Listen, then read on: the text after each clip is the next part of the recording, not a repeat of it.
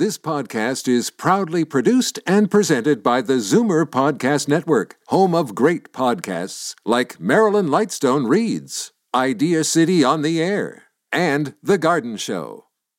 You're listening to an exclusive podcast of The Conspiracy Show with Richard Serrett. Heard every Sunday night from 11 p.m. to 1 a.m. on Zoomer Radio, the new AM 740.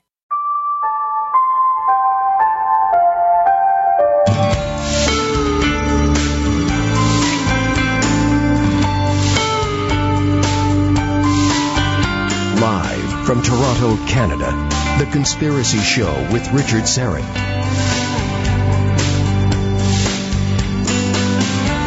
And welcome to the Audio Imaginarium. Come on in, weary traveler. Hang your cloak on a peg.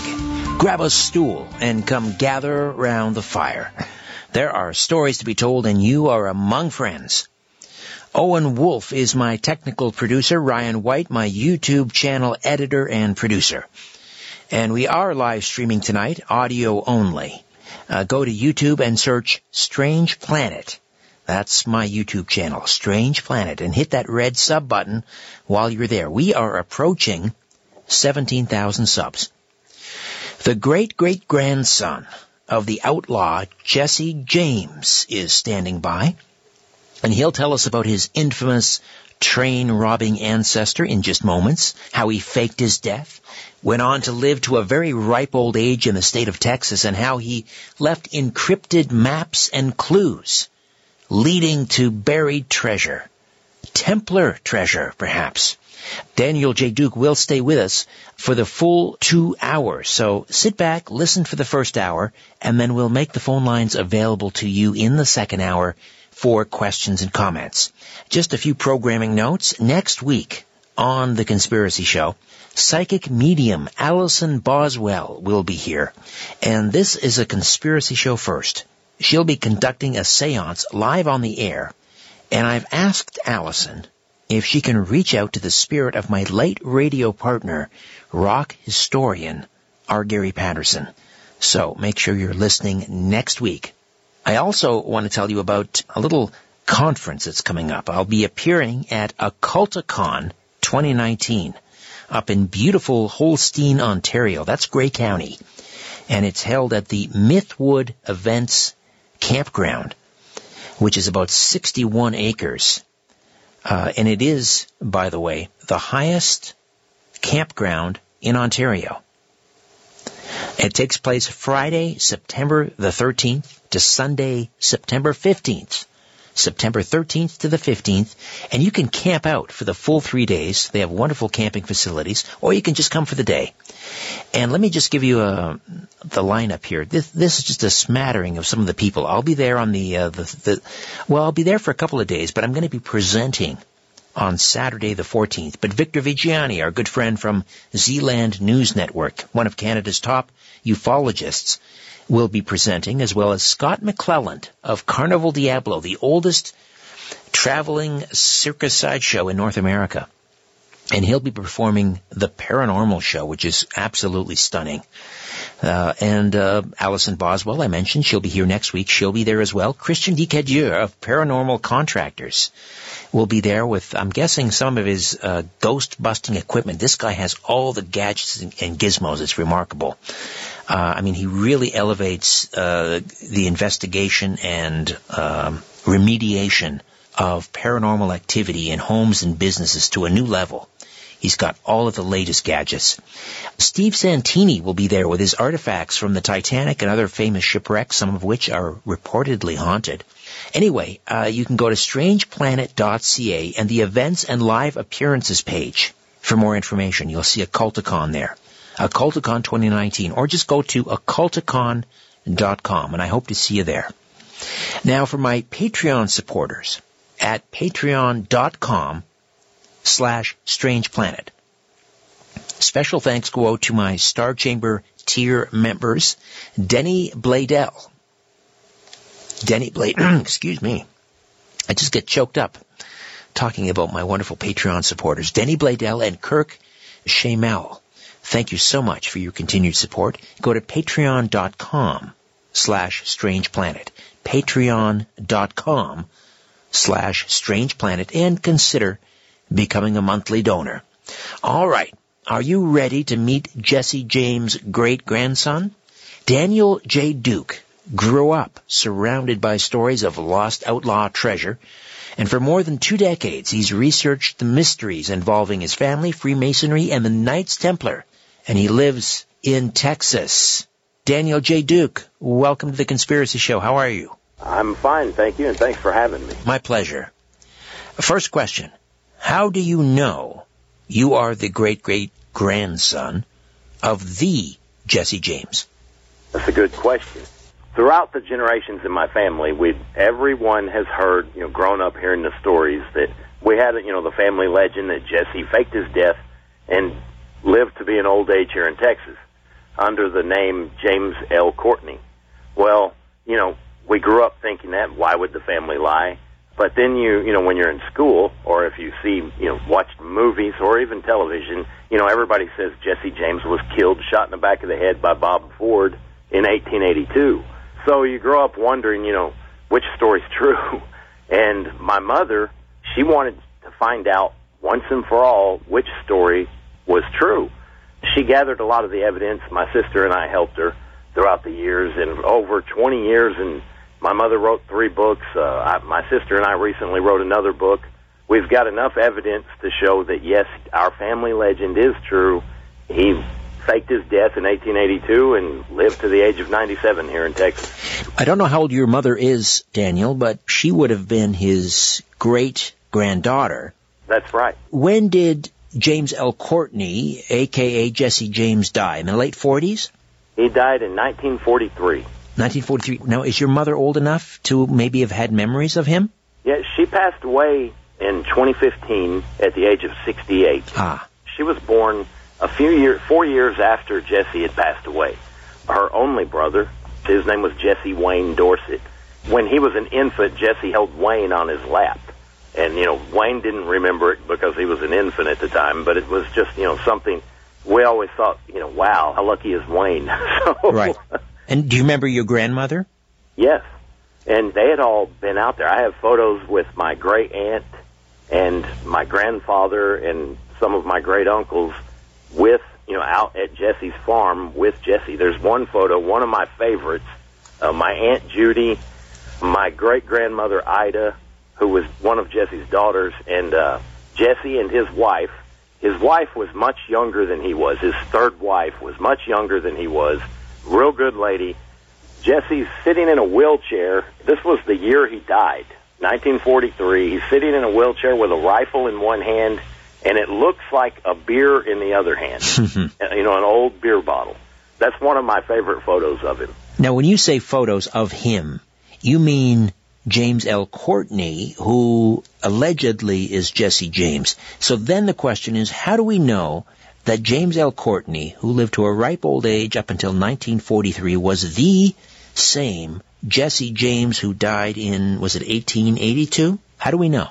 First of all the family photos that had been passed down and other items like his diary from 1871 to 1876, we've had a lot of family heirlooms that passed down directly from him and photos that were taken of him. So my mother, in the 90s, first we wanted to check the photos. If this legend was true, then his photos should match known, historically accepted photos, not only of Jesse, but also we had photos of his mother and of Frank and his stepfather. So we thought they all looked alike. We were ecstatic about that. Sorry, when you said Frank, you mean Jesse's brother. Jesse and Frank were part of the James, was it the James Younger? A lot of people call it the James Younger gang. Right. So we took the photos to the Texas Department of Public Safety, which is our version of the state police. And we took it to their supervisor in the headquarters in Austin of the forensic lab. And they verified that, yes, our photos matched the historically accepted photos of Jesse and his, and his family members. So then we went on to the Austin Police Department Forensic Photographic Lab. They verified the same thing. Our photos matched the historically accepted ones. And from there, we went to a third one, Visionics. I believe they were in New Jersey, but they were world leaders of facial recognition technology. and they had contracts with international airports and others. Highly qualified, they verified the same thing. All three groups agreed that our family photos matched the historically accepted photos of Jesse and his family members. Even like our photo of Jesse's mother, she was standing in a yard with a dress on, and that photo matched a known historically accepted photo of Zerelda, who was Jesse's mother, down to the same pattern on the dress. I mean, their faces matched, they were missing the same arm, and they had the exact same dress on. That was a huge break, and a big break. So we had three highly qualified experts who weren't just experts, and these were some of the top people in their fields, and they verified it. So we went from there to other sources, trying to get as much proof as we could. We went through his diary, for example. His diary had a lot of code written in it, but it also had names of known gang members like Bill Wilkerson and Bud Singleton and people like that. And some of the dates in his diary matched in his diary when he mentioned that he went to Louisiana. Some of the dates, the same time he was there, a steamship had been robbed and also a stage had been robbed. So, there were robberies that coincided with the same time he was in the same area. That could be coincidental, but the names of the known gang members in his diary add a lot to that.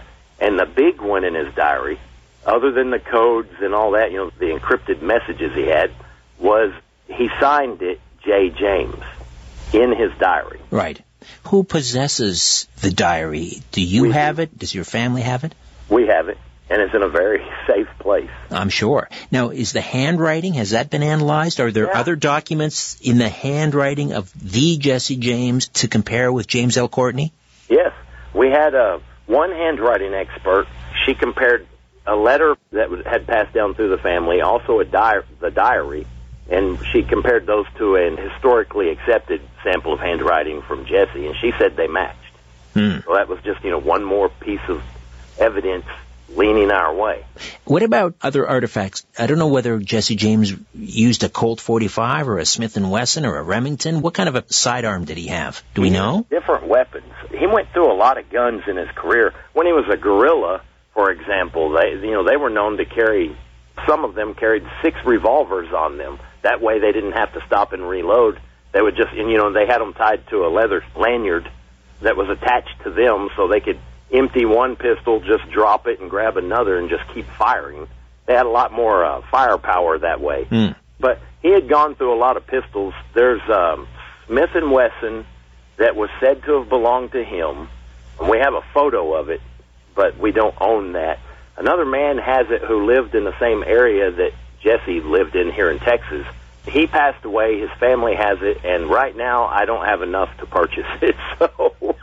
Right. So hopefully one day I can purchase it because I would love to put it in a museum. Now, growing up, how did your family talk about Jesse James? Because, let's face it, he was an outlaw. He probably killed people. He probably murdered people, I'm guessing. Yeah.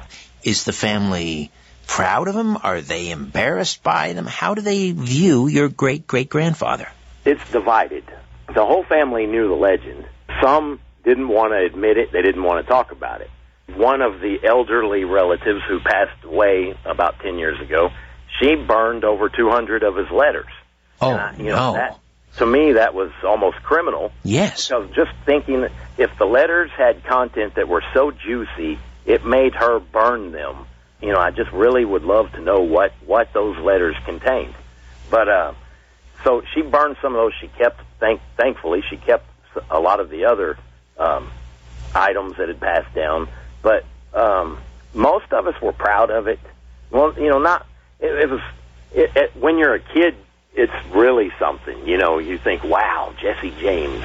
But as you grow older and you start reading more about history, you calm down. I calmed down about it, and just, it's now he was Jesse James. He was in the war. He wasn't an angel by any means, but at the same time, he was also viewed as America, and he's been labeled in the past by different people as America's Robin Hood. He was fighting during after the Civil War. There were the economy was bad, especially in the South, and he was. A lot of people in the South viewed him as a Robin Hood because he was robbing the banks and trains that were controlled by Northern interests. Right. This is during the Reconstruction, and there were Northern troops still in the South. Exactly. Obviously, a lot of bad blood. And, there were abuses on both sides, but there were, the South still remembers General Sherman coming down and burning crops and starving people. And so there were, the slavery obviously was an abhorrent practice, but there were, only 1% of the Southerners owned slaves. There were abuses by the North. So since you brought that up, let's talk a little bit about that. We have about 3 minutes here before the break. Okay. What propelled your great-great-grandfather, Jesse James, into a life of crime? Okay, during the Civil War, he was too young to fight with the regular army, the Confederate Army. So, and before the Civil War had started, the fighting in Missouri and Kansas had been going on for 10 years before the Civil War started. Right, it happened. So, the Civil War started before Fort Sumter. It was terrible. It got more and more brutal with each year, and then once it all came to a peak when Jesse was too young to fight, so he was plowing in his field, in his family's farm, and some Union-backed guerrillas rode onto his farm, brutally beat him, and tied him to the plow and just beat him. And then they rode onto the house, pushed his pregnant mother around. Some accounts say she was whipped. And then they hung his stepfather until he didn't die, but he had permanent brain damage. So he wanted revenge. He went and fought he found a group that would take him at that young age, and that was Quantrell's guerrillas. Well, at the end of the war, the regular Confederacy was granted amnesty, but Quantrell's guerrillas were denied amnesty. So he tried to turn himself in and got shot through the lung for it. He somehow survived. He escaped. And after he healed up, they all knew then if you're caught or turn yourself in, you're going to be executed. So they had a choice, either leave the country or live up to your outlaw name, and that's basically, he chose to live up to his outlaw brand, I guess. That he along with the Youngers and several other of the guerrillas, including Frank. And then they began robbing trains. Why trains? Why not banks? Well, they seemed to have a lot of intel. When they had a target, they knew it was what it was carrying, or they seemed to. I believe the trains could carry more wealth, and I think that's why they attacked them. And it seems like it was less risk. Everybody on the train was concentrated in an area, so it was easier to control them, and it was quicker to get away. And, they could stop the train in a remote area and not be surrounded by a town full of people. So in a way, it seemed a lot safer. Did they pick trains that were carrying gold specifically? Sometimes they hit trains with gold. They robbed sometimes they would rob the passengers, but they would only rob they would check the men's hands. And if the man looked like he had worked for a living, with calloused hands, they wouldn't take his money. They were only taking money from businessmen and people with desk jobs, which would probably include me right now. But at the same time, at some point, some of the trains they robbed, women would ask for their signatures or their autograph. Ah. So it was almost like, in a way, there was kind of a rock star, air about them. Well, America loves an outlaw. It's reminiscent of the Bonnie and Clyde story. I mean, they had their groupies, but they were absolutely, Bonnie and Clyde were brutal. That's true. They were just indiscriminate in their killing. However, listen, we'll take a time out. Daniel will come back and continue to talk about your great-great-grandpappy, Jesse James and the Lost Templar Treasure, secret diaries, coded maps, and the Knights of the Golden Circle, right here on The Conspiracy Show. Stay with us.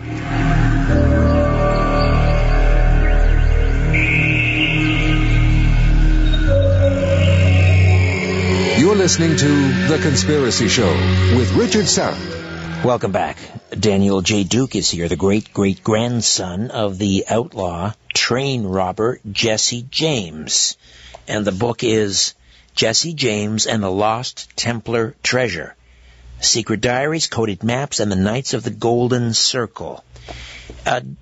Do we know, is there a body count for the James Younger gang? I mean, how many people did they kill? Do we know? I don't know.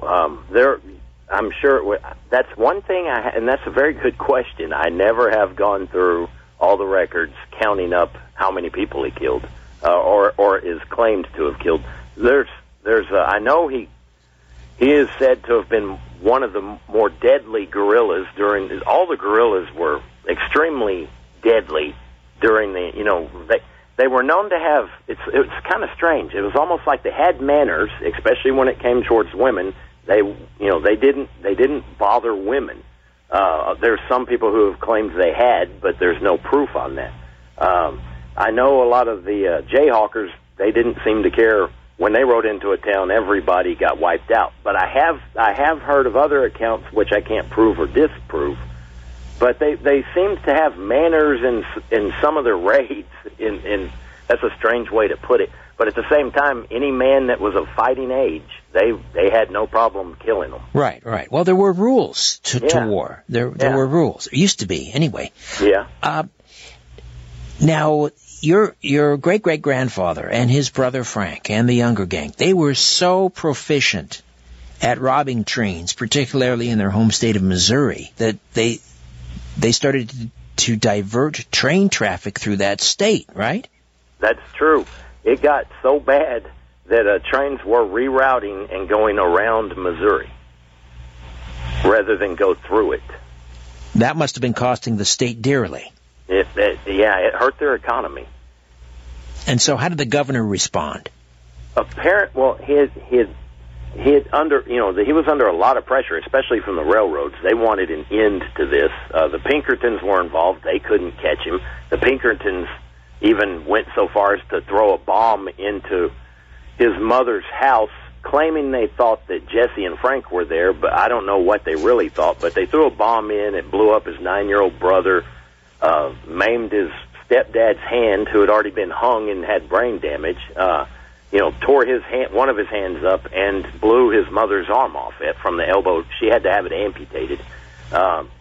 So they were really, they wanted them dead or stopped. They didn't care how they did it, and they probably just actually wanted them dead. So the governor was said, the way the story goes is that, Bob and Charlie Ford were working for the governor to infiltrate the gang, find Jesse, track his movements so that they could put a stop to Jesse. And before that, before the day he was supposed to have died, his cousin Wood Height, who they say bore a very strong resemblance to Jesse. He was his first cousin. Wood Height was also an outlaw, and he had rode with them throughout the years. He was in a fight at the Ford brothers' sister's house. Their sister's name was Martha. He got in a fight with Dick Liddell and a farmhand. It was it seemed like it all started from jealousy. The farmhand liked or had a crush on the Ford boys' sister, and Dick Wood Height was known as a ladies' man, so I'm sure when he came in, he probably swept her off her feet from the way it all sounds, and there was a fight, there was jealousy. Dick Liddell ended up shooting Wood Height, and the farmhand had died also, or disappeared. There's no proof, but he just disappeared. So, the farmhand. So, this was shortly before April, the first week of April, when Jesse was supposed to have been assassinated, and it was during the winter. It's a cold winter up there. The ground freezes. Perfect way to preserve a body, and I think that's where the fake death comes in. In 1882, they had a body. He bore a strong resemblance to Jesse, and they passed that off as Jesse. But the Ford brothers, Robert Ford, who supposedly shot your great-great-grandfather in the back of the head as he was up on a chair dusting a picture that was hanging in his house. That's right. Jesse apparently was quite domesticated. He was doing a little house cleaning. Yeah. And so Robert Ford, who had infiltrated They sound almost like the Texas Rangers. I mentioned Bonnie and Clyde earlier, because the governor of Texas at the time, a woman, imagine, back in the 1930s, a woman, governor of Texas, begrudgingly hired the Texas Rangers. They kind of dragged them out of retirement because, they had a bad reputation, to go after Bonnie and Clyde and get them at any cost, really. So was that the situation that the governor of Missouri, it was kind of on a wink and a nod, do what you have to do, infiltrate the James Younger gang and just get it done? Was that the idea? That's the way the story goes. Right. And that seems like that's what they did. I don't know if Bob and Charlie knew that Woodhite was actually that Woodhite. I don't know if they were involved with the faking of the death, or if they were scared to death, if they thought Woodhite was Jesse, because there were a lot of robberies where Woodhite would claim to be Jesse, or is said to have claimed this. So there's a lot of questions in that people say one thing. A lot of historians, when it comes to that point, take a lot of liberties. And there's really not much proof other than hearsay. Because nobody really knew what Jesse looked like. So I often wonder how much the Ford boys knew. I think they were involved with Jesse. They also knew that was a good chance to get the reward for killing Jesse, and I believe they thought they would look like heroes. And it actually turned against them. I mean, Charlie committed suicide, and Bob was killed years later by a guy who was mad at him, a drunken man who was mad about him killing Jesse. So it didn't end well for them. I think they thought they would look like heroes, and they were actually, they were known as being the cowards who shot him in the back. So they could have been double agents. In other words, they were hired by the governor of Missouri to kill Jesse James. They fell in with a gang. Who knows? Maybe they became ingratiated with Jesse. Maybe they liked him. Maybe he paid them off. So all of a sudden now, because of some other situation, there's a body. Jesse's first cousin, Woodhite, gets killed in an altercation. And they say, okay, now we have a body that looks like Jesse. So let's just pass it off. We'll say that we shot him. And no one will be the wiser. We'll collect our reward, and Jesse, you can walk off into the sunset. Exactly. And that's what he did, right? That's true. And also, there's a lot of other strange things around that. Some of the police commissioner Craig, H.H. Craig, he was a police commissioner, and they're not known for making very much money. Shortly after that happened, he relocated to South Texas along the coast, built a huge house, and became real close friends with the owners of the King Ranch. And it was kind of interesting. The owners of the King Ranch had a favored quarter horse named Jesse James. There was a lot of strange little things. It almost made me wonder how deep that went on the, around the assassination. How many people actually knew that it wasn't Jesse? I know a lot of people. Most people didn't know what he looked like. He couldn't be identified. That's one of the reasons he got by with it for so long. And the only people who could truly identify him were his immediate family and a close group of a small group of close friends. And back to the when he was said to be, they said that he stood on a chair to dust off a photo and was shot in the back of the head. If you've ever been in that room, and I've visited the house. And you would have to be a small person to stand on that chair to dust the photo and not have to bend over. And if you were bending over, knowing how tall Jesse was, he would have had to have been bending over, and they would have had a hard time shooting him in the head. So none of it makes sense. Another thing, there's a hole in the wall that they use for the tourist attraction. Where the bullet left his head and went through the wall. Well, the body that they examined in the morgue, at the coroner, the bullet was said to have stayed in the skull. Right, no exit wound. I've seen the photographs. I mean, if you go onto Google, anyone can see the, nowadays in tabloid journalism, they call it the box shot, right, where you have the celebrity in the coffin.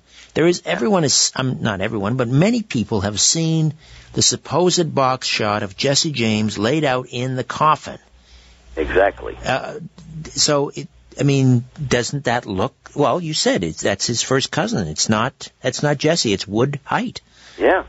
And there's a lot of other things around that at the coroner's inquest. Well, first of all, before the inquest, his mother, Zerelda, they brought her by train up to St. Joseph, north of where they lived, to identify the body. She walked in, looked at it, and said, "Gentlemen, you're mistaken. That is not my son." Someone took her out of the room, and she came back in crying and bawling, saying, "You killed my poor Jesse." So I thought that's a strange reaction. Now, where does that testimony come from? Was that recorded in a newspaper or by a reporter? Or that was recorded in a newspaper by a reporter. Uh-huh. And also, the coroner's inquest was the entire inquest. You can find that online at various places. When they questioned the lady Z. Mims, who was said to have been his wife, she was also his first cousin.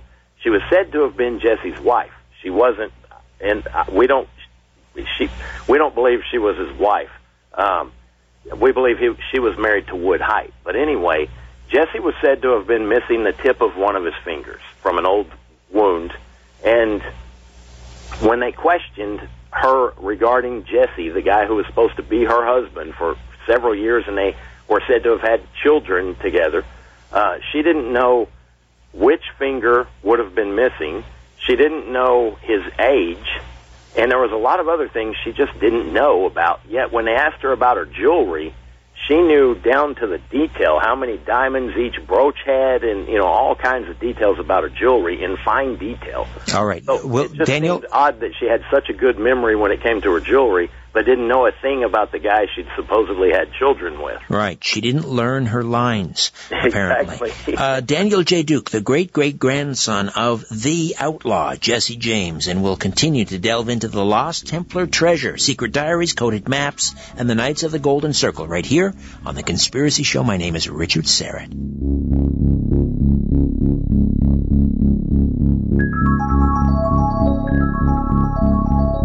Providing the evidence and letting you draw your own conclusions. This is The Conspiracy Show with Richard Serrett. Daniel J. Duke stays with us. Jesse James was his great-great-grandfather. So Jesse, after faking his death in 1882 in Missouri, walks out of the history books and into, was it Marble Falls, Texas? Oh, no, it was Blevins, Texas. Blevins, Texas, sorry. Why Blevins, Texas? He had somehow, when he came to Texas in 1871, in his diary, he had a prearranged meeting with a man by the name of Thomas Hudson Barron. That was Captain Thomas Hudson Barron, who was a former Texas Ranger. He met him outside of Fort Worth, Texas, and they rode together for a ways, then parted. I remember at one part of the diary, Jesse made camp one night in the evening. He made camp, and then after it got dark, he moved camp a mile away to a different location. He was very cautious, but 3 weeks later, and that's why another reason why I believe it took him 3 weeks to get from Fort Worth to Blevins, he rode into Blevins, Texas, and reunited to Barron's ranch, the man he had met in Fort Worth. So he rode to his ranch, and he had his saddlebags were full of gold. And he purchased 160 acres and built a house purchased it from Barron, who became his father-in-law the following October. On October 31st, on Halloween, he married Barron's daughter, Mary Ellen. And so Barron became his father-in-law, the former Texas Ranger. And he was a well-known Texas Ranger. He was well-respected. So there's I don't know how they knew each other. That's another mystery I would like to find the answer to. And I've been searching that for years. It's very hard to find anything on how they knew each other. Did Jesse James present himself to this former Texas Ranger as the Jesse James, or had he adopted his pseudonym by then? Oh, he knew. It didn't say in the diary, but all throughout the family, everybody knew that, Barron knew that he was Jesse James, knew exactly who he was. Why wouldn't he have turned him in or gunned him down. He was sworn to do so. Well, back in those days, he was a former Texas Ranger, so he was retired. But back in those days, there were a lot of. He may have sympathized with Jesse. He may have been. I really don't know. That's a lot of good questions, but I do know that he knew he was Jesse, and I know his sons had fought under Baron had 22 children through 2 wives. Baron did, so he had quite a few sons, and some of them fought with different groups for the Confederacy. So maybe there was a loyalty that in that light. I really don't know the answer to that, and I would love to find the answers to how they knew one another. Right. And so how did he settle on the name James L. Courtney? James L. Courtney the Courtneys were related to the James family, and there's no denying that. There's a lot of records on how they were related. They were cousins.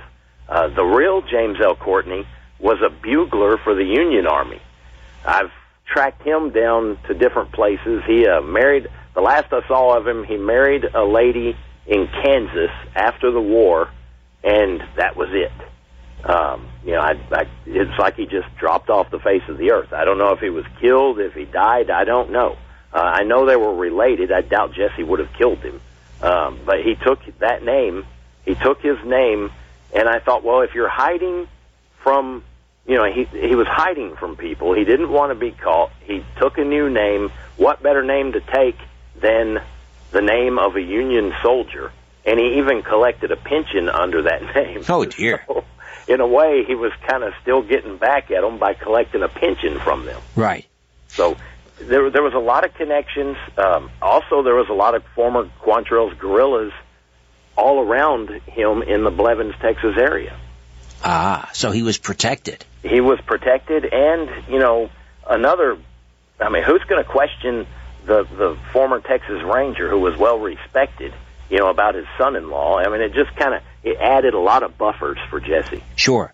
And was it, though, despite the cover story, despite the protection, was it common knowledge in Blevins, Texas, that yes, James L. Courtney was the Jesse James? It was common knowledge.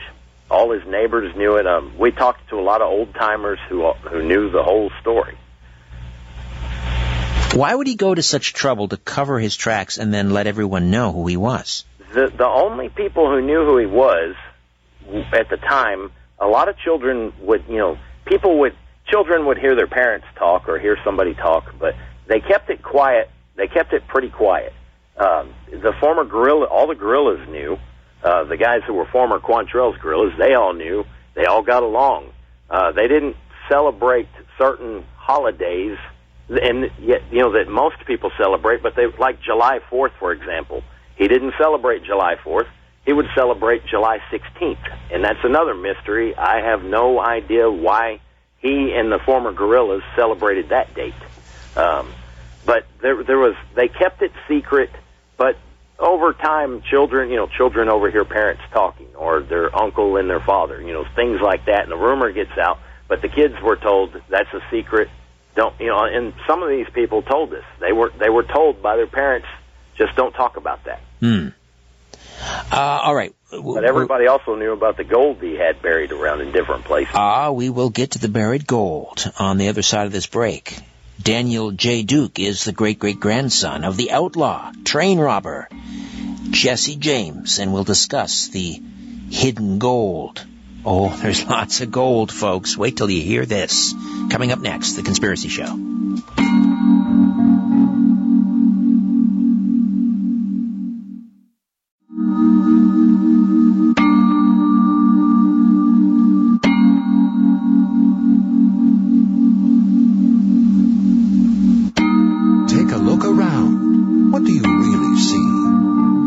Where you can tell all about it. The Conspiracy Show with Richard Serrett. Daniel J. Duke will stay with us into the next hour, and at that time we'll open up the phone lines and we'll make them available to you for questions and comments. But just sit tight and just listen for the rest of the story to unfold before you weigh in. So your great-great-grandfather resettles in Blevins, Texas, faked his death in 1882, and seems to be protected not only by a former Texas Ranger, but former Confederate guerrilla soldiers who were living around him. Although, despite that, it was the worst kept secret that James L. Courtney was in fact Jesse James. Now, did he hang up his pistols for good, or was he ever tempted to break the law again? Were there any other crimes committed by James L. Courtney? I know that within a week after the funeral in 1882, which, we believe was Wood Height, here in Texas, and there was a train robbed, and the MO was basically the same MO that the James gang used. I don't know if Jesse was involved, but there were, I always wonder if maybe he had a couple that he just wanted to get out of his system. Right. A few for old time. I don't know. I don't have any proof that he was involved in that. But did he only rob trains? No, he robbed banks, trains, and stages. And that, as far as I know, those are the main things he robbed. He was said to have robbed a tax collector, but that's a legend I don't have any proof of. An elderly lady was broke. The tax collector was coming to get the money.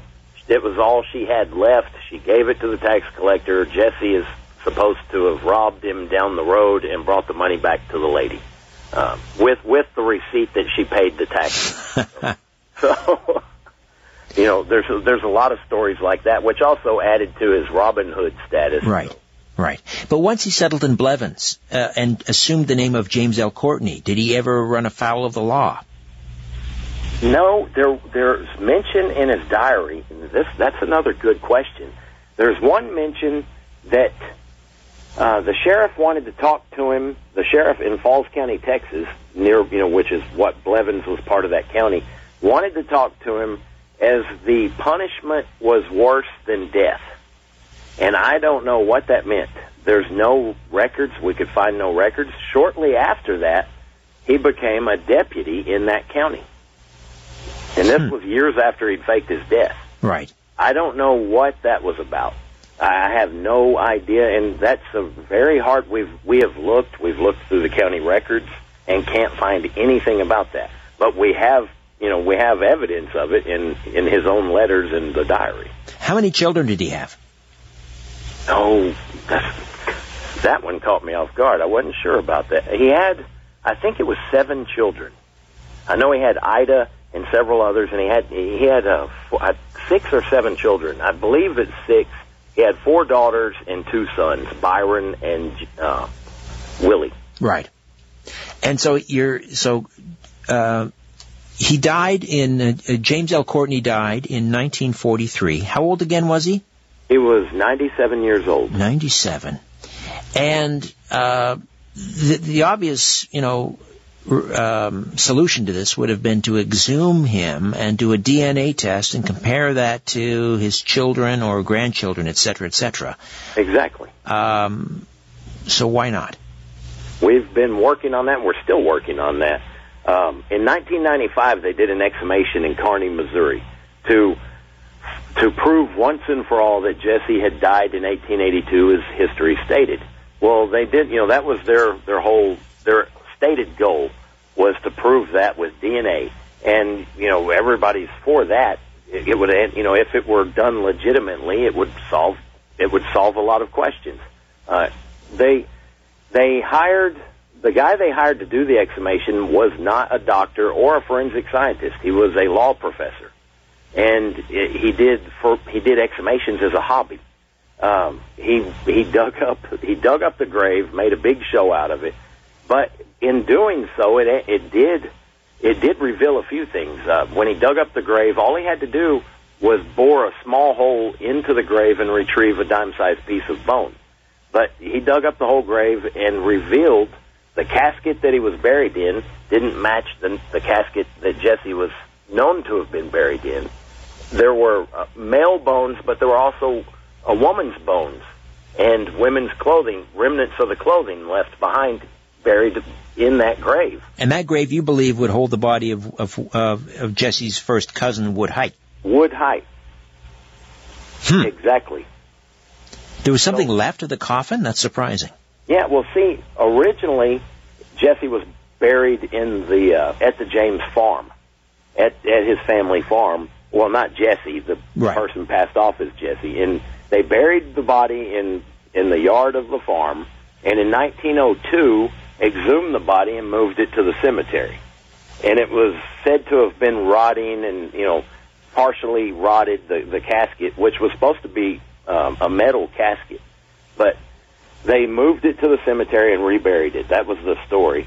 And they did move a casket. I think it was Wood Heights. But they, in 1978, there was a bunch of amateurs with the James Farm and Museum dug up around where the original grave had been, and found a human tooth, a dog tooth, and a hog tooth, and some other animal bones. Well, they saved the human tooth in a Tupperware bowl and just, passed it around. There's even stories that one of the directors of the farm had given away other teeth that were said to have been found. So, but it had gone through a lot of hands. There was a lot of contamination on that. So back to the exhumation in 95, they dug up the grave. They found all this weird stuff that didn't match anything, and there was also a woman's skeleton in there as well. They claimed they didn't extract DNA from any of that there was none available. So they also claimed, everybody wondered, if you're searching for mitochondrial DNA, which is passed down from the mother to her children, then why not exhume Zerelda's grave if you're going to do this? Exactly. Get a sample of her DNA. The guy, Professor James Starrs, who headed this, said, and he was a law professor, he claimed Missouri law did not allow that because she didn't die under mysterious circumstances. There was no such Missouri law. We checked into it. They had no such law. The guy, so they got a court order to get the tooth that was in the Tupperware jar and a sample of hair that was Jesse's hair, so it's said to have been. Well, that was being held by Stephen Caruso, who was, at the time, he's an attorney. At the time, he was the Clay County Commissioner. He didn't like the way the whole thing was going. He said it was extremely unprofessional. He said it was sanitized for public consumption, and it was like a tawdry sideshow. And this was their county commissioner. Well, he took a hair from John Hartman's head, who was the parks director, and submitted that instead of submitting Jesse's hair. And they tested the hair and said, oh, this matches the description of Jesse. Well, then they got the tooth. They couldn't get DNA from the hair, so they got that tooth and claimed the DNA matched it. But there's no chain of custody on the tooth. It had been passed around. It wasn't even found from the grave they exhumed. It was found in the yard of the James farm, and that could have belonged to anybody. Right. So there's no proof. They hang everything they have on that on the exhumation in 95, and there is no proof. But they claim they proved it, and it's just they hang everything on that. We have more proof in everything we've found than anything they have. We've just got about 30 seconds before the break at the top of the hour. But sorry about that. No, this is gold. And there's more gold. But why not, very quickly, why not exhume James L. Courtney? We tried to get an order, and half the family fought it, claiming it was violating the sanctity of the grave. Yet, in 1976, they exhumed Jesse's father-in-law and had him moved to the Texas Ranger Hall of Fame and Museum in Waco. Aha. So they're kind of, it's like, which one is it? Is it violation, or you just don't want it exactly happening? All right, another hour to go with Daniel J. Duke, Jesse James, and the Lost Templar treasure. We haven't even started to talk about the hidden treasure, but we will get into that on the other side. This is The Conspiracy Show. My name is Richard Serrett. Thanks for hanging out. Live from Toronto, Canada, The Conspiracy Show with Richard Serrett.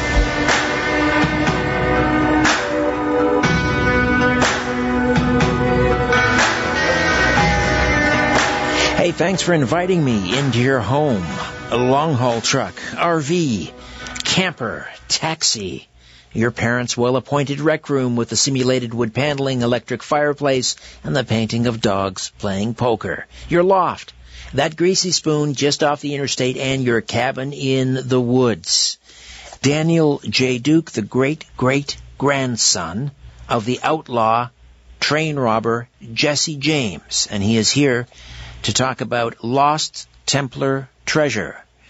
And let me just crib here from the back of this fine book. Jesse James left behind secret diaries and coded treasure maps. Working to decrypt these maps, Daniel J. Duke, the great-great-grandson of Jesse James, reveals hidden treasures yet to be recovered, as well as connections between the infamous train robber and Freemasonry, the Knights Templar, the Founding Fathers, and Jewish mysticism. Daniel explains how Jesse faked his death and lived out his final years under the name James L. Courtney, see Hour 1. He explores James' affiliation with the Knights of the Golden Circle, a secret society that buried Confederate gold across the United States, and shows how the hidden treasures coded into James' maps were not affiliated with the Knights of the Golden Circle, but with Freemasons, the Knights Templar, and the treasure of the Temple Mount. Using sacred gematria, and the Kabbalistic Tree of Life symbol, Daniel explains the encoded map technique used by the Freemasons to hide and later recover treasures, an esoteric template known as the Veil. He shows how the Veil template confirms the locations of Jesse James' recovered treasures in Texas, as well as other suspected treasure locations such as the Oak Island Money Pit and the Victorio Peak in New Mexico. Daniel is, as I say, the great-great-grandson of Jesse James. I think he's proven that, just, beyond a reasonable doubt. He grew up surrounded by stories of lost outlaw treasures, and for more than 2 decades he has researched the mysteries involving his family, Freemasonry, and the Knights Templar, and he joins us from Texas. So, let's talk about the gold. I mean, how much money do we know? How much gold and treasure and money did he steal? Do we have any way of knowing? That's a good question, and I don't have the answer to that. He was said to have He was said to have stolen large amounts of gold at different times from trains. One other thing, you asked me earlier what all he had robbed. I said banks, stages, and trains. There's also a legend that they robbed a mule train with, I believe it was 40 mules loaded with gold. And the legend of that treasure is also located on the template. I believe it was recovered, but that was another thing they had robbed. That's 40 mules, each one loaded with gold. And I believe a mule would be packed with around 75 pounds each. I'm not sure. I've heard 75 pounds is one number that a mule would carry, especially over long distances. So, Right. Yeah, do the math. I mean, I think on another program I was trying to do the math of how much gold. Yeah, and 75 times 40, that would be 3,000 pounds of gold. Right. And then, but I think on an earlier program I mentioned, 16 ounces, but a troy ounce is 12 ounces. That's true. Right. And then, so you're looking at, multiply that by, in today's dollars, by $1,400 roughly an ounce. It's just beyond imagination. I think, after that show, I remember I worked that out real quick, and I believe it was it was like $220 million for that one that we had talked about. Right. Now, did he itemize his robberies at all in his diaries? Not in his diary. No. He didn't itemize anything. I think another thing about the diary, I mean, he had signed J. James in the diary, so I feel certain he felt secure that wouldn't fall into the wrong hands, but or if it did, he was also known to be the type, if it came down to it, it was going to be a fight to the death kind of thing in a lot of cases. So maybe he just knew if somebody did get the diary, it would be over his dead body. Right. And so when did we learn, or when did you learn about Jesse James' involvement in Freemasonry and also about these legendary encrypted or encoded maps leading to the treasures? One of the items, along with the photographs and the diary that were passed down through the family, was a treasure map. And the treasure map wasn't the original. He had his own treasure map, and after he died, his son Byron had made a copy of the map. I don't know where the original is, but we have the copy that Byron made. And it had codes in it, odd symbols. It didn't have, like I always expected a treasure map to have, kind of like those old pirate maps you see online or on movies, an X marking the spot, and it's, 40 paces from the old oak tree kind of thing. But this map wasn't like that. It had codes in it. It also had geometric figures and a strange drawing that almost looks like a man with a hat.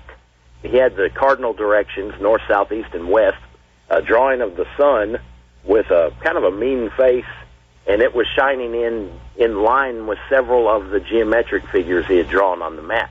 That was very hard to figure out. The codes weren't so hard. You just substitute the numbers for letters, work with it, and eventually figure it out, because luckily he had also supplied a few letters in the codes which fit the words that it spelled. I think they call that the Pythagorean screed, right? A equals 1, Z equals 26, B is 2, C is 3, right? I think so. Okay, so you could spell out words using numbers, or vice versa, you could indicate numbers with words. Exactly. Also, in his diary, he had the same codes, which always caught our interest, because in reading the diary, you're going along just reading normal writing, and then one day, all of a sudden, there's, a paragraph with codes in it, and it was the same type of code. It took a while, but I figured out how to work it out, and it wasn't real hard, but it just catches you off guard. You're reading this, and all of a sudden there's this code, and that just really draws you in. So you had the diary first before the map? We had the map and the diary. The map first. The map we had first. That was given to us by my great aunt, who was also in a photograph with Jesse, the one where he's holding the rifle. And that was in 1943 when that was taken. But anyway, she gave us the map, and then we had the diary passed down through another. There's a lot. There's several more out there, but I don't know who has them. Several other maps. Yeah, well, maps and also diaries. You mean copies of the same one or different maps? Different. I believe different maps. It may be a copy of the same one, but on the diaries, they're different diaries. Different volumes covering different. I would love to have a copy of them. Sure. Just to know what they said. So, describe this map. I know that it's a copy made by his son Byron, but describe it. I mean, how much area does it? Is it one state, the entire United States, all of North America? The one map that was passed down was somewhere in that area, I believe, in Blevins, Texas. It's just covering the town of Blevins. Yes, that just either the town or somewhere around his farm for that one particular map. But see, when I first started this, I thought, and also when he joined Freemasonry, I don't have any proof that he was in it before or while he was using the name Jesse James.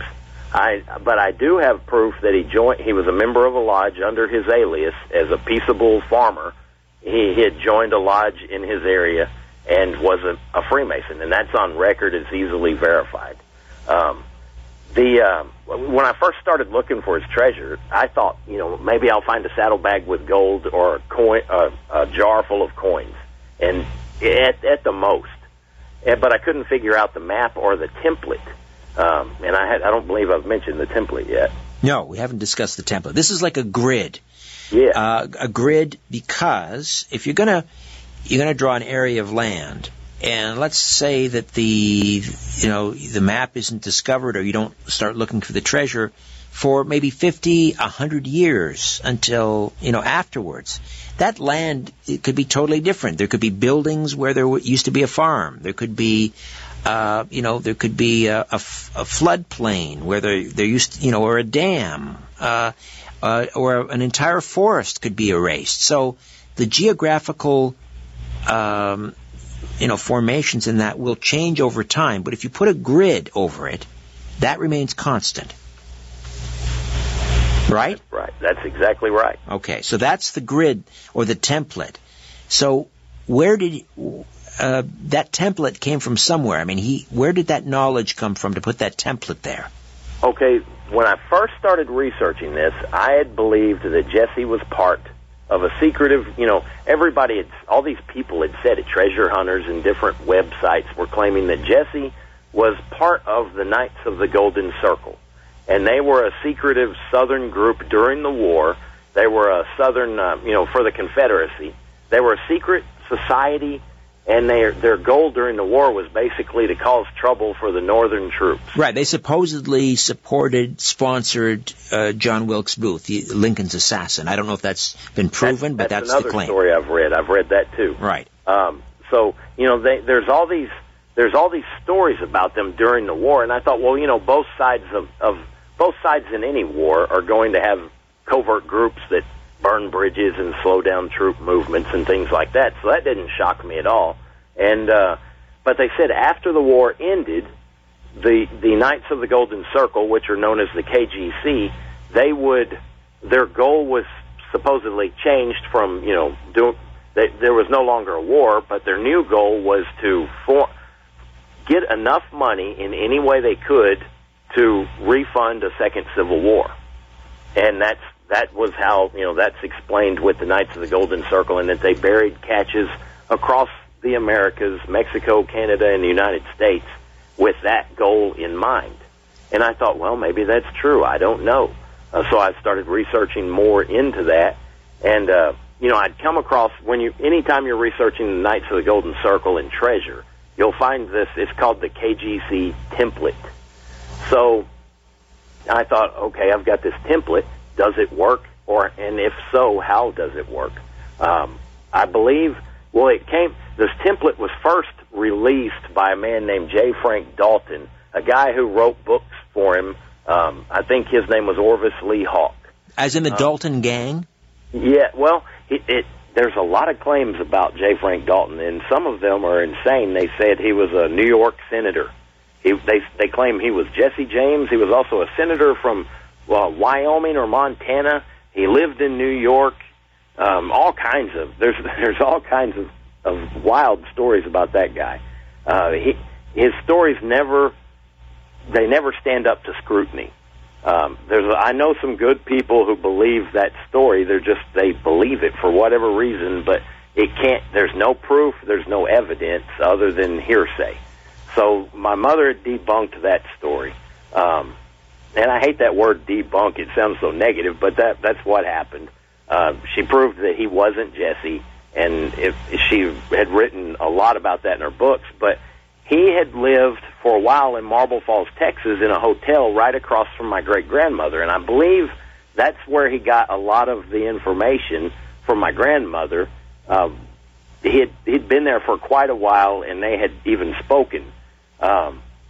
Not my grandmother, my great-grandmother, who was Jesse's daughter, Ida. Well, anyway, I believe that's how he got the template. And the template, I thought, okay, if it works, then it should match some of these spots. But I didn't know any dimensions, any scale, anything. So I thought I need to find out where treasures were before I can even attempt at using this template. And fortunately, around that time, my mother had been speaking a lot with former Texas Attorney General Wagner Carr. Wagner Carr sent his driver out to show us where several treasures were, and those treasures had been recovered. So, and were they able to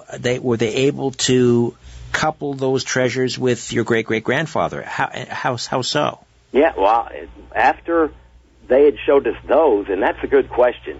They showed us the locations. It was 2 locations, and they were supposedly very large treasures. And I don't have any reason to doubt him. He was a Texas Attorney General or a former Attorney General. But he showed us those, and I thought, okay, there's 2 spots, and I've got that, but I still couldn't get the template to work. Well, at the same time, shortly after that, a man named George Roming, who was a 32nd degree Freemason and Shriner, had contacted us and told us he was an elderly man. When he was 10 years old and Jesse was an old man, Jesse swore him to secrecy, and hired him to move 680 bars of gold, each one weighing about 15 pounds each. Is that the one from the mule train robbery? I don't know. I don't believe it is. I think it's a different one. The mule train robbery was said to have been coins, and this was 15-pound ingots. Oh my God, 650 15-pound bars. Yeah, 680 bars, and they were 15 pounds each. All right. So, that's a lot of gold, a whole lot of gold. Yes. They moved it in a large wagon that was called a dray. It was meant for moving heavy loads. They took it about 20 miles. He drew a map for us and showed where it was buried exactly on the map, which he asked us, to go out and find it. So we happily obliged. We went looking for it.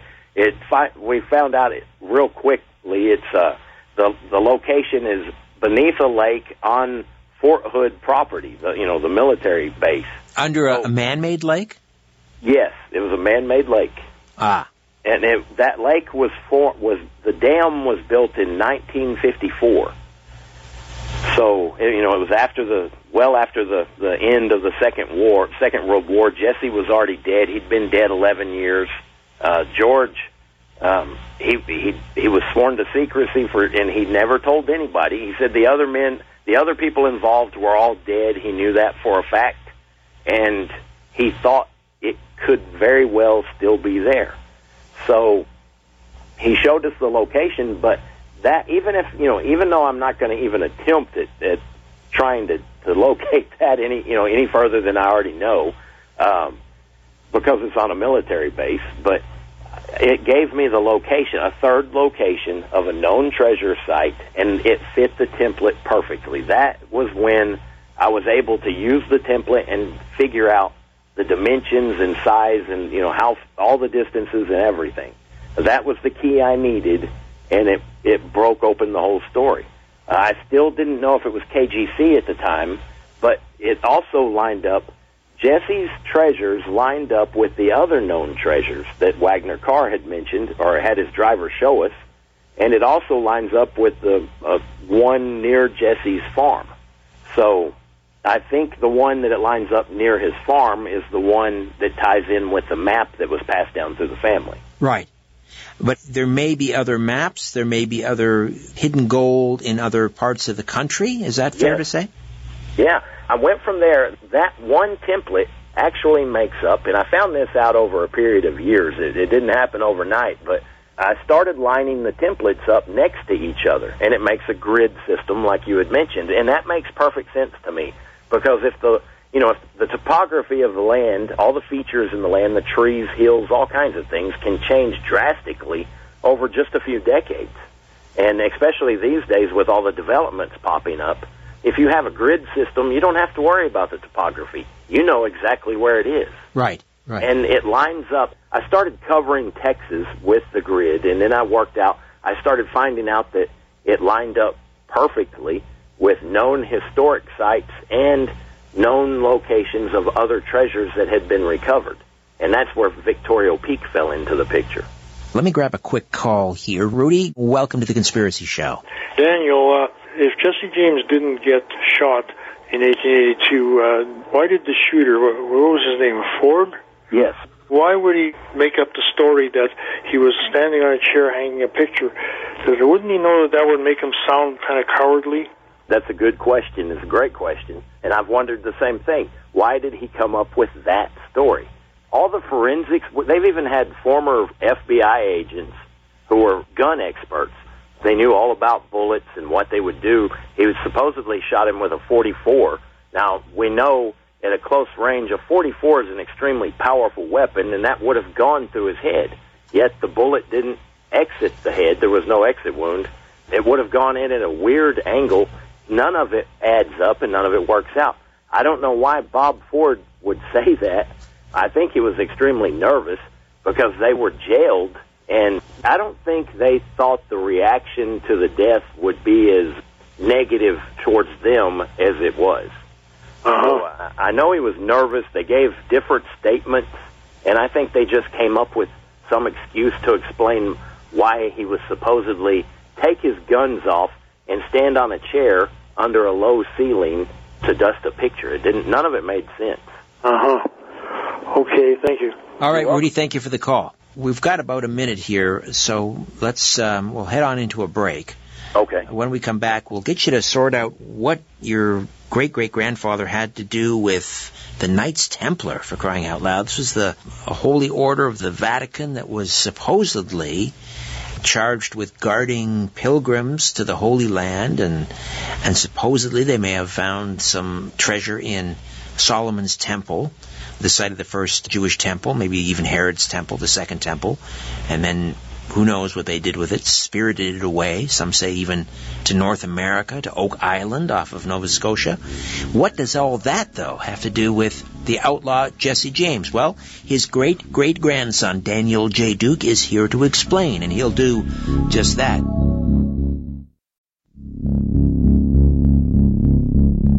You're listening to The Conspiracy Show with Richard Serrett. Welcome back. Daniel J. Duke is here, the great-great-grandson of the outlaw train robber Jesse James. And the book is Jesse James and the Lost Templar Treasure.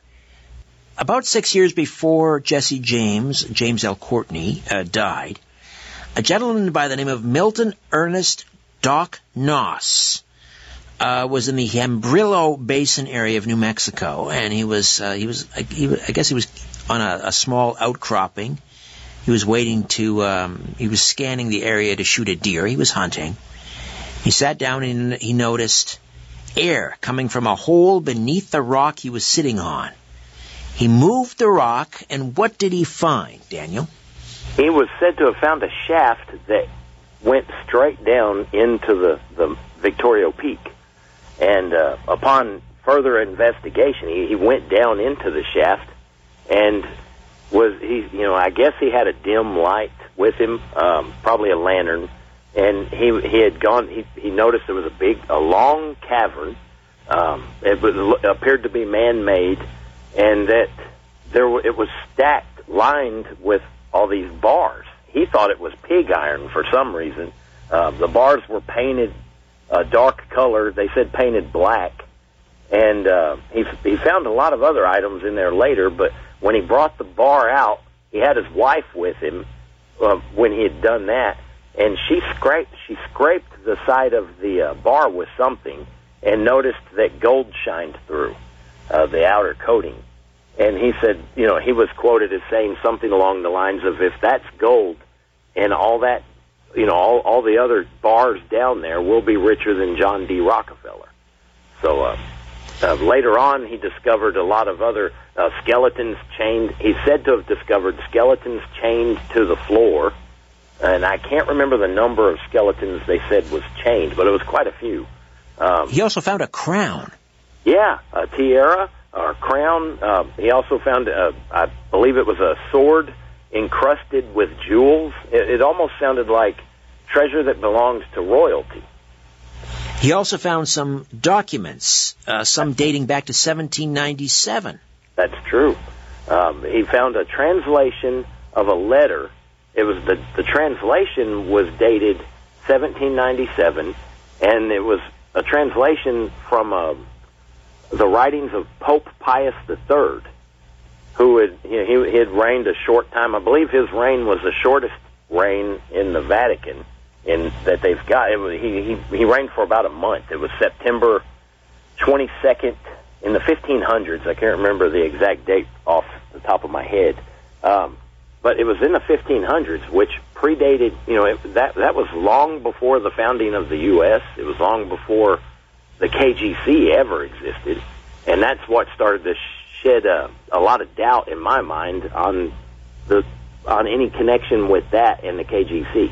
So in other words, this treasure, which was worth an estimated, something like 16,000 bars of gold, each bar weighing 40 pounds each, divided by 12 troy ounces, multiplied by $1,400.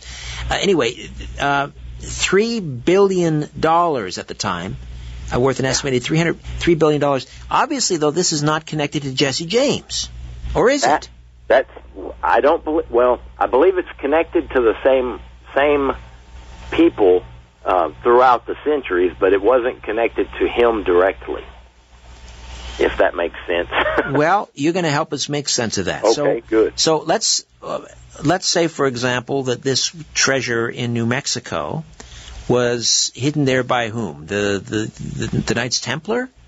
A lot of people believed that people tried to attribute it to all types of, some people said it was a KGC, which it's obviously, in my opinion, it has nothing to do with them. It predates them by centuries. Other people claimed that that Chief Victorio had attacked enough wagons and other shipments or mule trains or something to amass that.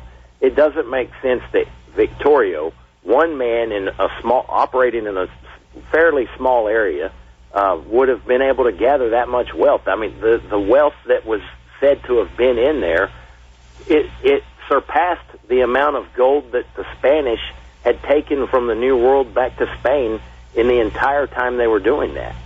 So, that was a lot of gold. And another reason it discounts the KGC, if their goal was to refund the Second Civil War, there was more than enough in Victorio Peak alone to have done that.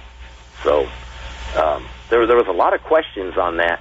I believe it was done over time by Freemasons and also the Knights Templar involvement. Because a lot of people, when you say Knights Templar, they didn't end in 1307.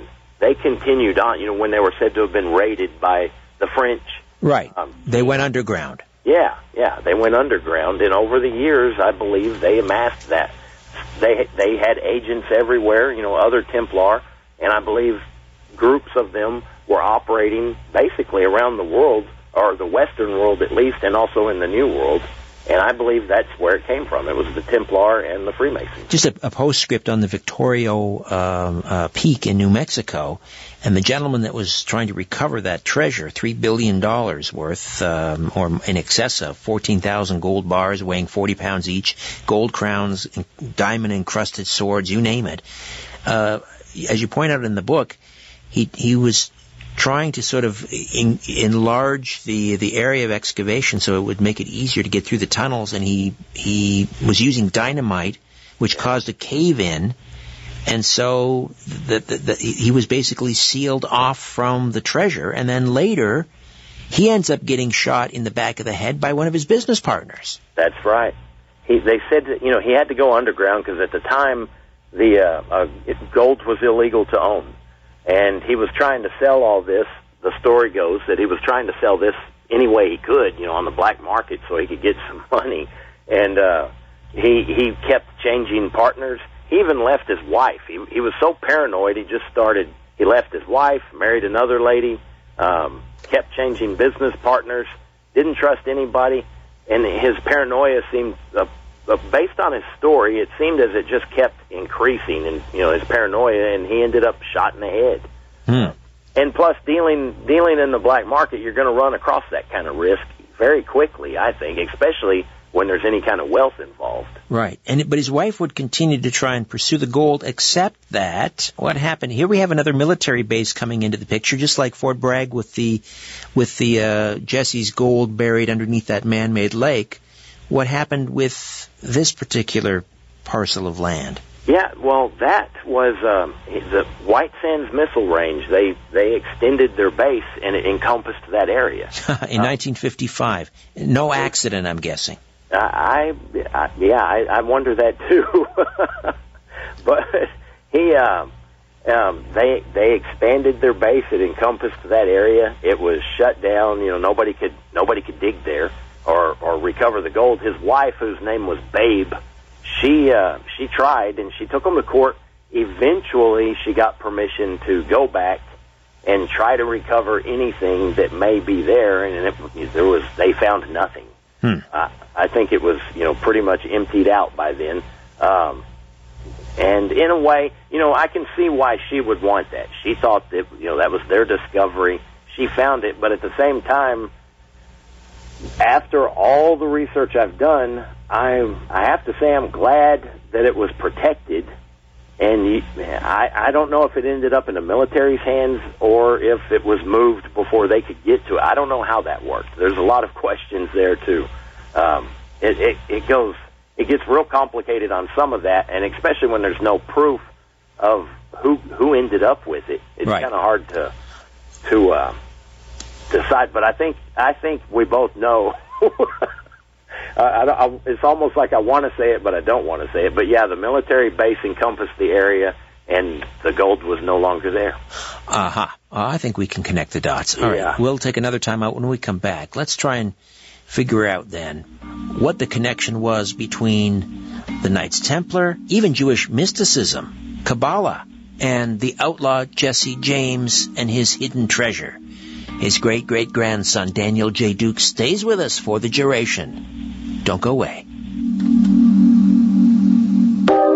Different views make great conversation. This is The Conspiracy Show with Richard Serrett.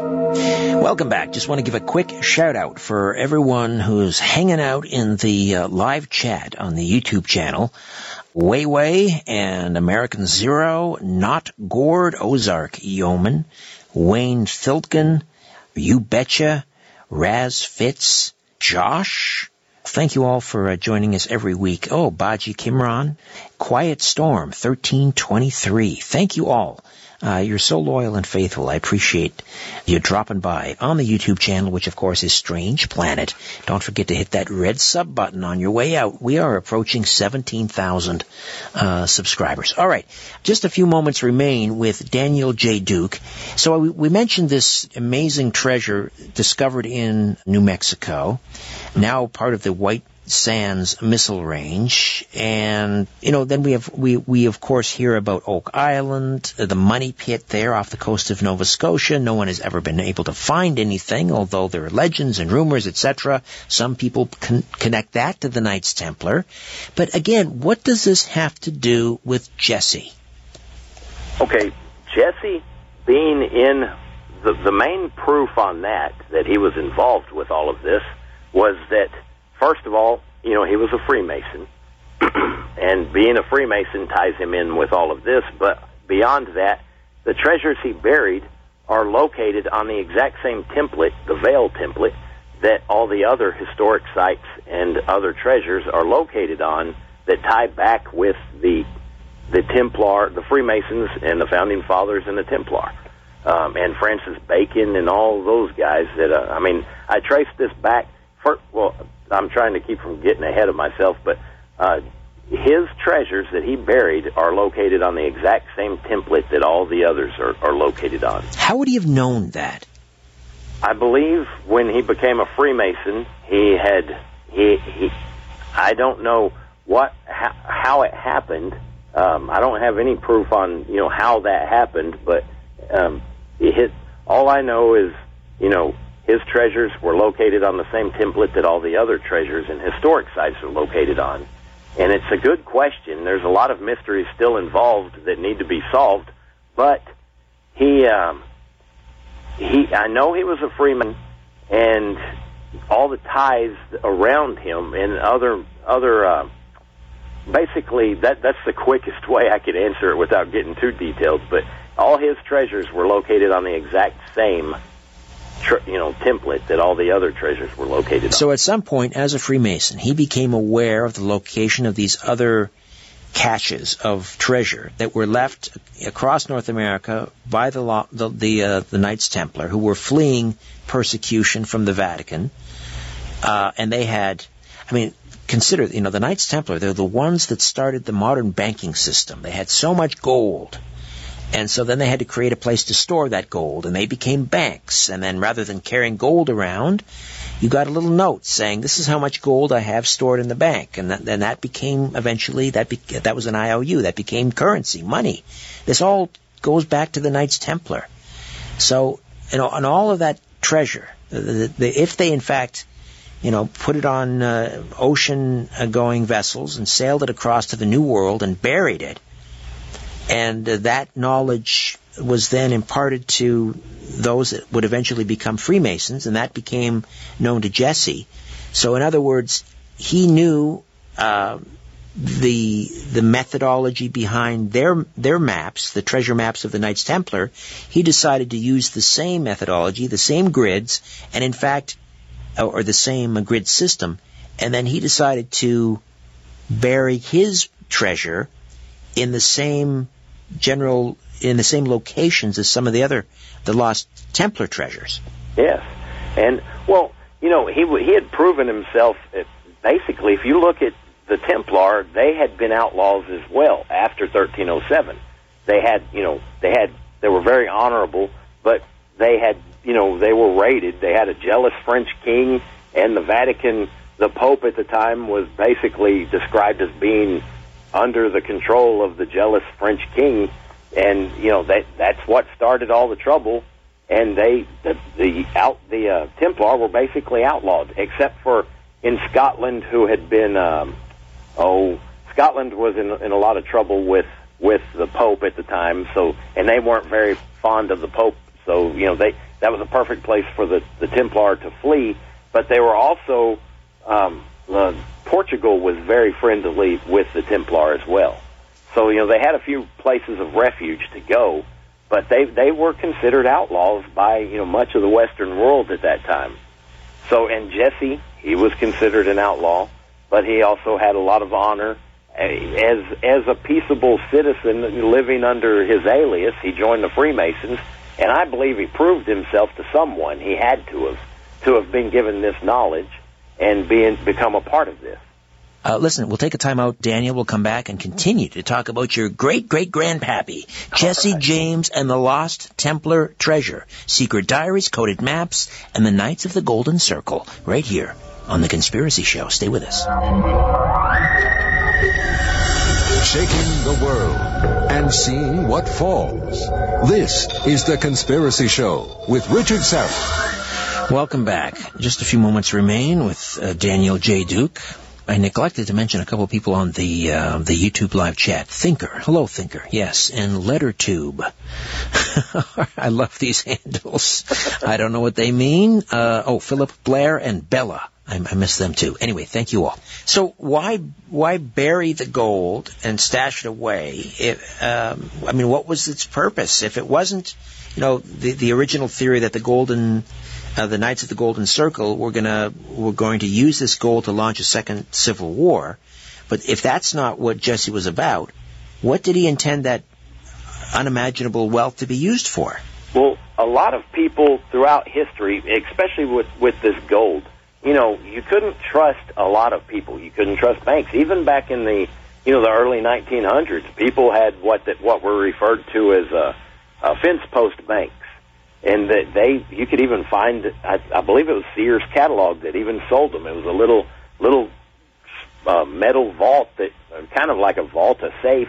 You could attach it to the bottom of a fence post and drive it into the ground and keep your wealth in a fence, beneath the fence post. A lot of people didn't trust banks.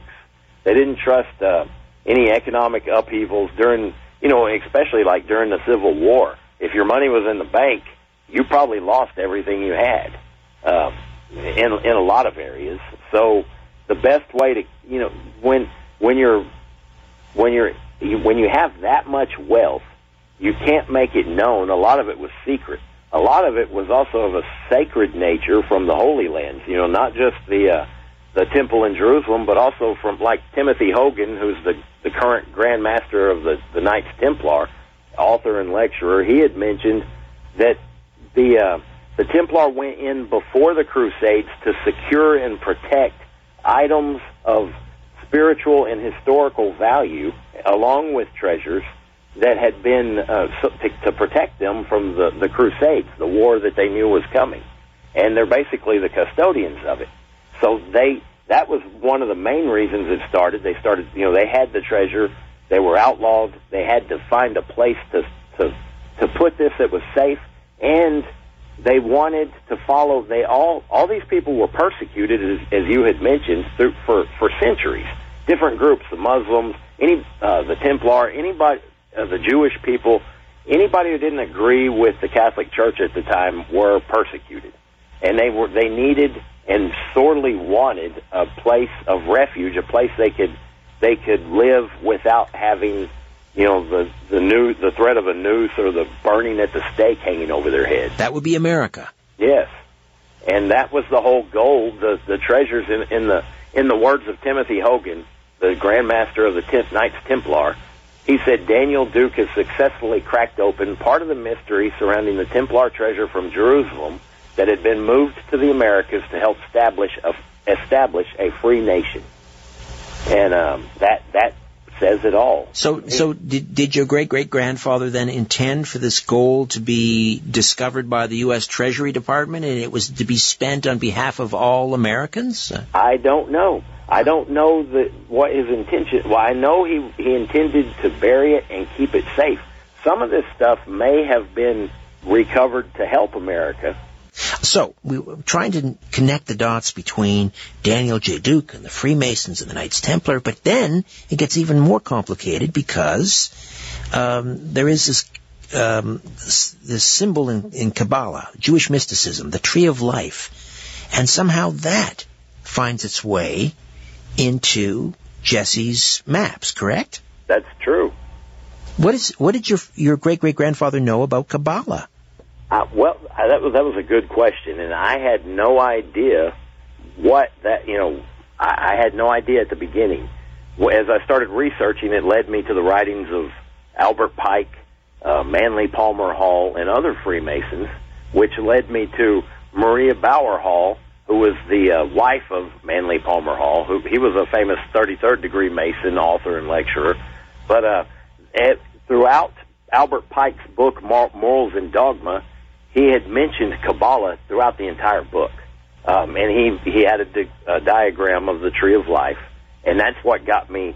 I started researching more into Kabbalah, and all the pieces started falling into place perfectly. That led me to the Founding Fathers, Mason. I was trying to find a family tree that kind of like a family tree. It connects all these people back to its source. And at the time, I had no idea who came up with this. And it was a question that, just for my own satisfaction, I wanted to answer.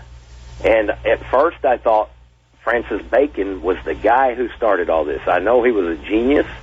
He was also the founder of modern-day Freemasonry, and he had ties in with the Rosicrucians, alchemists, and all these other things. He wrote a book titled The New Atlantis, and that was basically a blueprint for what America was supposed to be. But until, I found out he wasn't the guy who started this all. He had connections like John Dee, who was his mentor, famous alchemist, and he was the original 007. It ties back through there all the way. Right. He was Queen Elizabeth I's sort of chief spy and a bit of a necromancer. And, yeah. Exactly. He had some of these people are extremely amazing, just in their own right, not including that this organization they were a part of. It was amazing. And, if it were up to me, I would list at least Francis Bacon as one of our founding fathers, just because he's the guy who kind of brought it all together, formed it, and they put it into action. Fascinating. But Jesse was tapped into all of this, too. What a learned man he was. Yes. He was deeply involved in this, and it's obvious through just the fact that the treasures he buried that are known to have been buried by him fall on the exact same template, exactly where they should be, and that are also tied in with all these other treasures.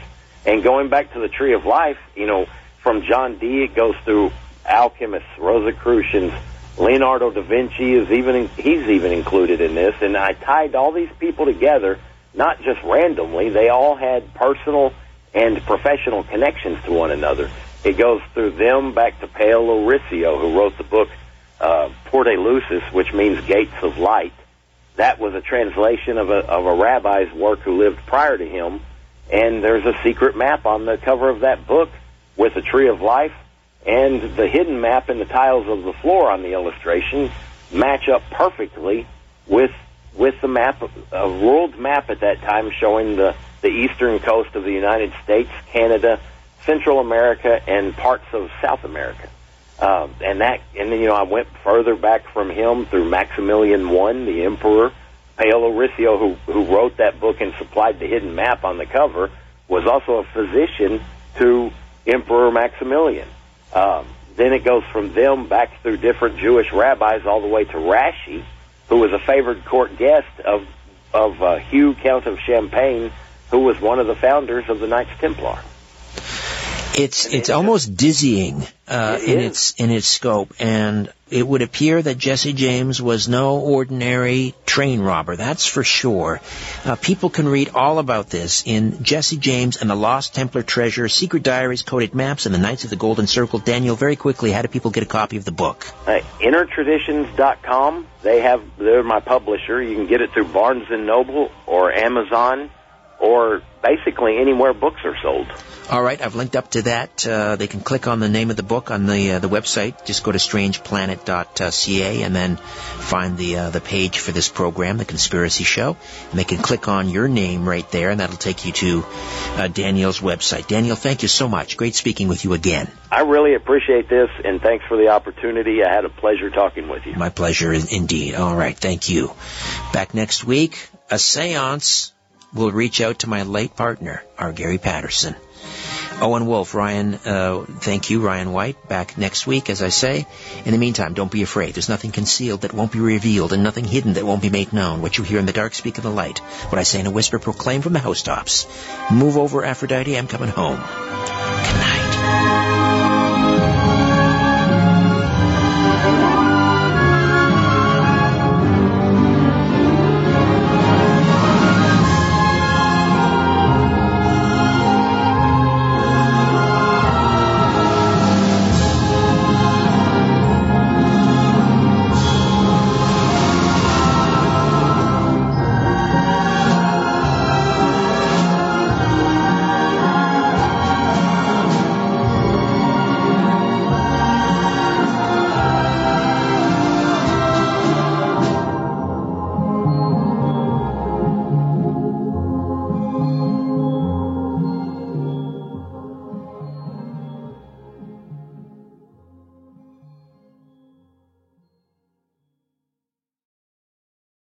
This podcast is proudly produced and presented by the Zoomer Podcast Network, home of great podcasts like Marilyn Lightstone Reads, Idea City on the Air, and The Garden Show.